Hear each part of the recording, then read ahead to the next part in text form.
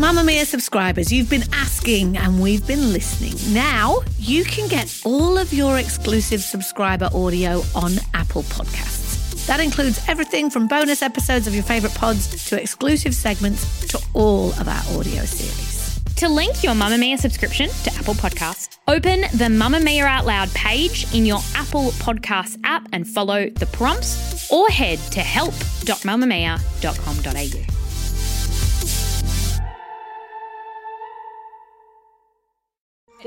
You're listening to a Mamma Mia podcast. Mamma Mia acknowledges the traditional owners of the land we have recorded this podcast on, the Gadigal people of the Eora Nation. We pay our respects to their elders, past and present, and extend that respect to all Aboriginal and Torres Strait Islander cultures. From Mamma Mia, welcome to The Spill, your daily pop culture fix. I'm Melissa Mason. And I'm Laura Brodnick. Laura, I've already had 2 coffees today. Neither of them was a mocha. Oh my God, I'm going to have a mocha straight after this. I know it's bad. It's so embarrassing. I was going to get one before the podcast, but I ran out of time. I can see our producer cheering because we're not meant to have coffee. We need it. We need it. Yeah, look, we've got a big day of news today. A new royal biography has been released, and once again, Meghan Markle is the focus, and she is being cancelled by the media. But should she be? We'll be talking about that later. But first, the entertainment news headlines of the day.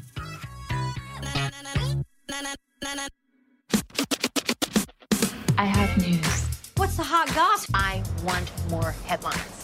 So in movie news today, my favourite kind, the first trailer for She Said has been released. So that's the film adaptation of the book by New York Times reporters Jodie Cantor and Meghan Toohey. There's been a lot of hype around this book being turned into a movie. So the 2 journalists are played in the film by Carey Mulligan, who people would know from Promising Young Woman, and Zoe Kazan, who people would know from her role in The Big Sick. And they won a Pulitzer Prize, along with New York Times reporter Ronan Farrow, for their 2017 investigation into the sexual predation of the formerly untouchable film producer Harvey Weinstein. So that whole period of that time where every article and story was about allegations against Harvey Weinstein, these women were really pivotal in the first big story that broke around that and brought him down. So in their report, they ended up telling stories of abuse from a number of prominent Hollywood women and also just a lot of people working within the film industry. And their work very much helped to ignite the Me Too movement. Why is sexual harassment so pervasive and so hard to address? Let's interrogate the whole system. Hi, my name is Jodie Cantor. I'm an investigative reporter for the New York Times. What have you got? I was told that the wrongdoing in Hollywood is overwhelming. I don't want to be quoted. Period. Understood. In your previous stories, How did you persuade women to tell you what had happened to them? The case I made was, I can't change what happened to you in the past, but together we may be able to help protect other people. The truth, basically. So She Said also stars Patricia Clarkson and Samantha Morton. It'll be out in cinemas in November of this year, and there's already a bit of Oscars buzz around it, so I'm excited.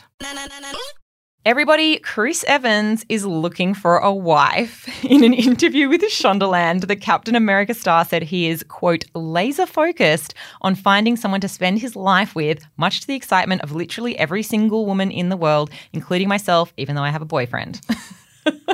I feel like that's not what's going to stop us from dating Chris Evans. No offense. That's not the only obstacle. The statement came via a group interview with stars of The Grey Man, which is the new Netflix film starring Chris alongside Ryan Gosling, Ana de Armas and Billy Bob Thornton. Lots of stars in that one.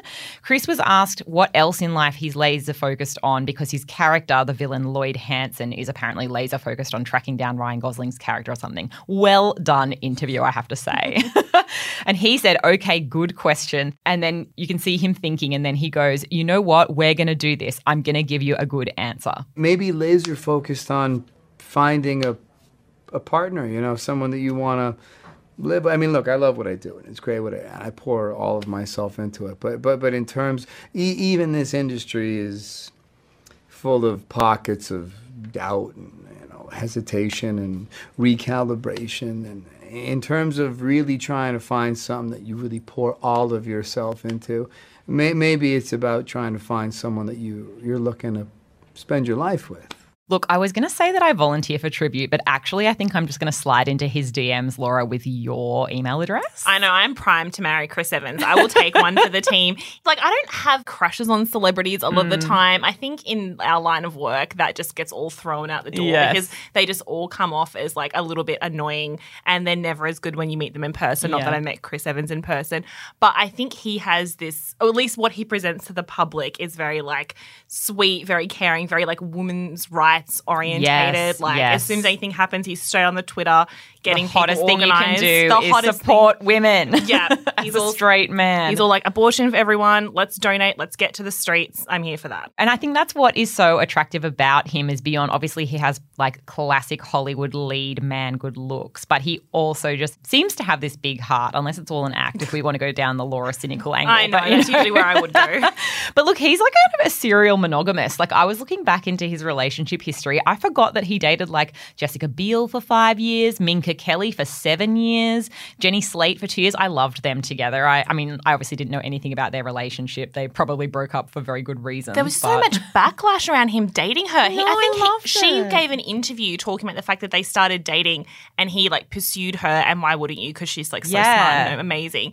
And then when they started dating, everyone's like, really? Her? She's not that attractive. And she had to give an interview being like, I'm plenty attractive enough to date Chris Evans. She's Thank gorgeous. You. Yeah, I'm pretty sure she dumped him and now she's married to someone else. So I think she kind of came out okay. Yeah, look, she's fine. Look, everyone's fine. But look, jokes aside, what I love about this is it is so refreshing to see a Hollywood leading man be vulnerable about love. I agree. And I know it was very out of character for me to bring this up in our morning meeting. And I was like, I don't know. I just don't know if I've had an aneurysm or something's happened to my brain.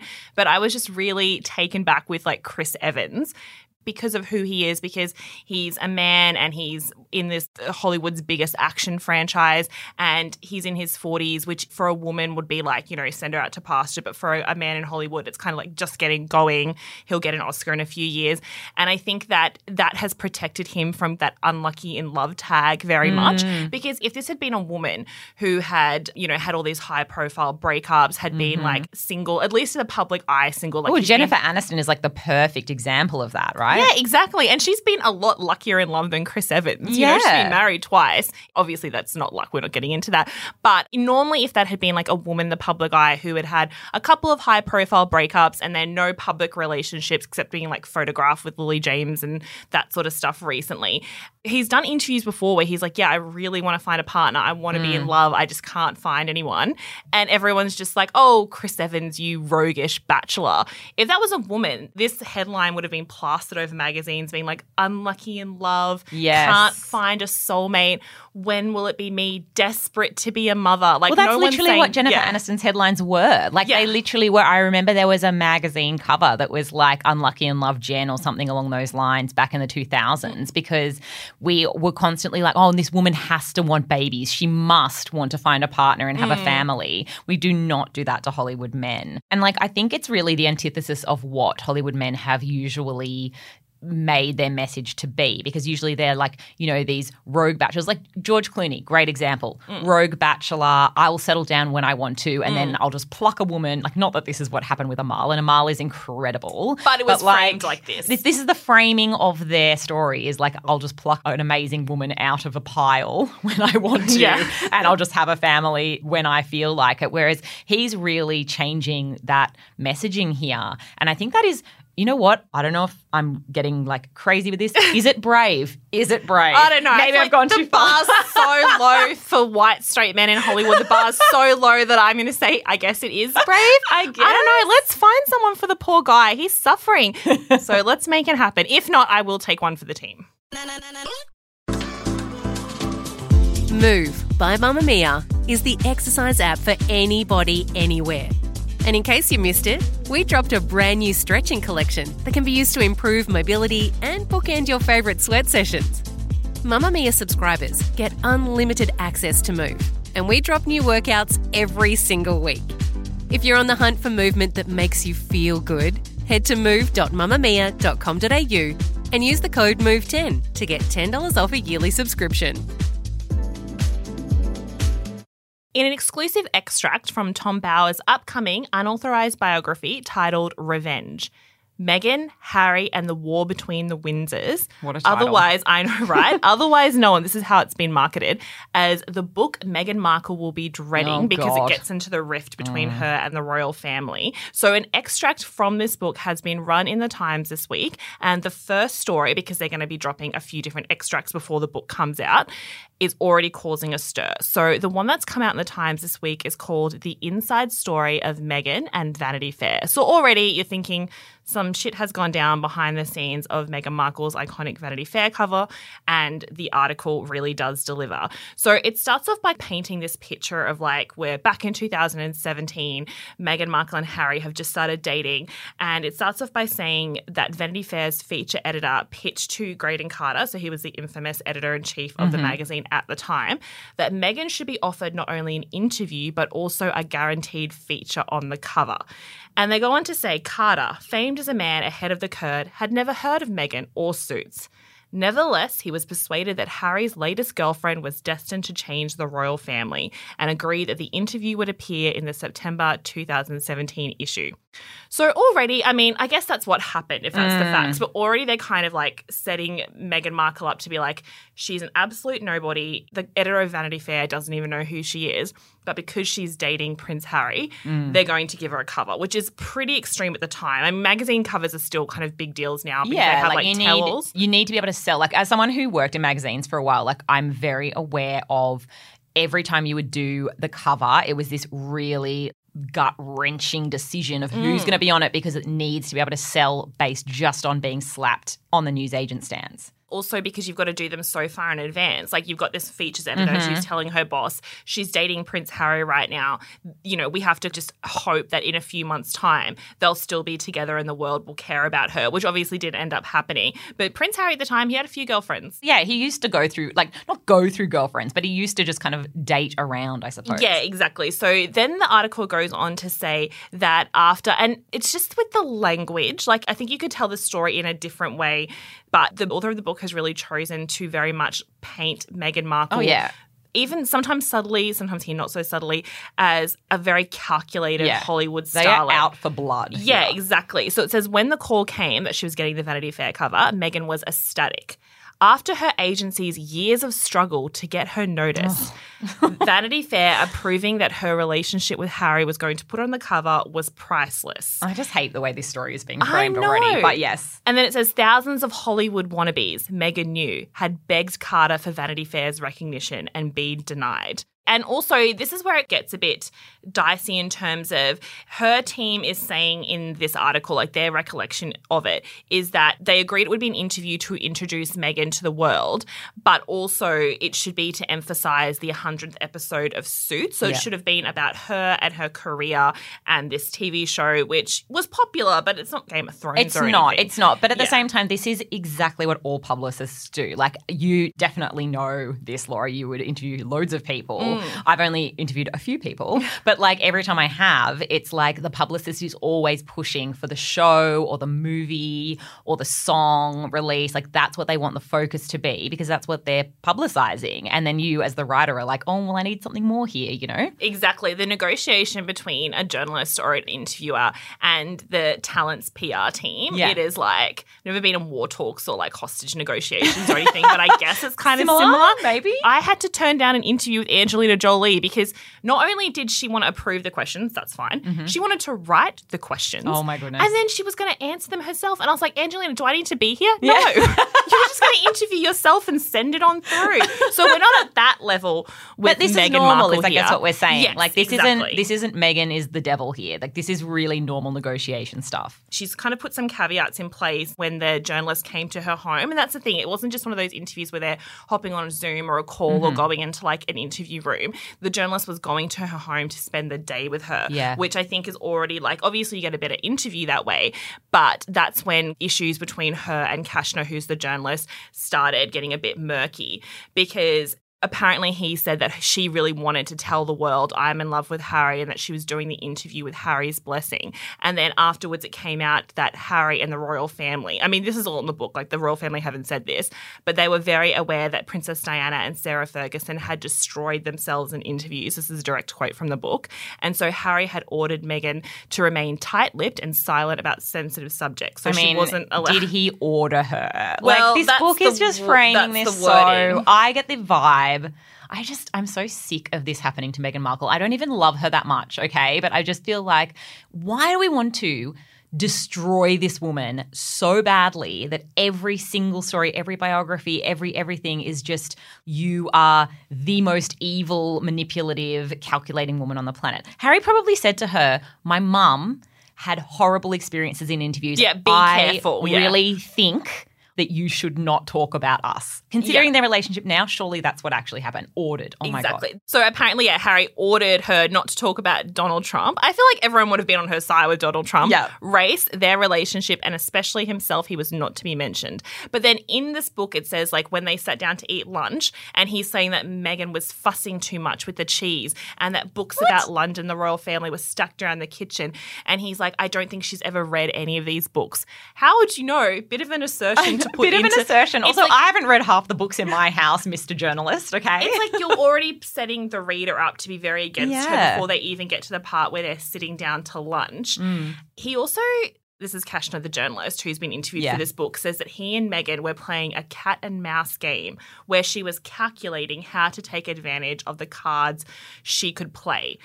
And then he went on to say that after lunch, she sat down, kicked off her shoes, this is gross, tucking her legs up onto her seat. Meghan visibly relaxed and to Kashna appeared sexy. Oh, God. It's the classic male journalist. Yeah. Like, she walked in hair tousled, her lips just bitten. They always do this to women in interviews. Why? So before we've even really gotten to what Meghan is saying, this is how the author has set us up to think that she's calculated. She's got books in her apartment she hasn't read, and she's trying to seduce him on the couch. Like, what are you saying here? So you're already primed to be against her when he says, tell me about Harry, and she says, we're a couple, we're in love, and he notes that she says it directly into the recording device. She goes on to talk a little bit and say, we're happy, we have a great love story.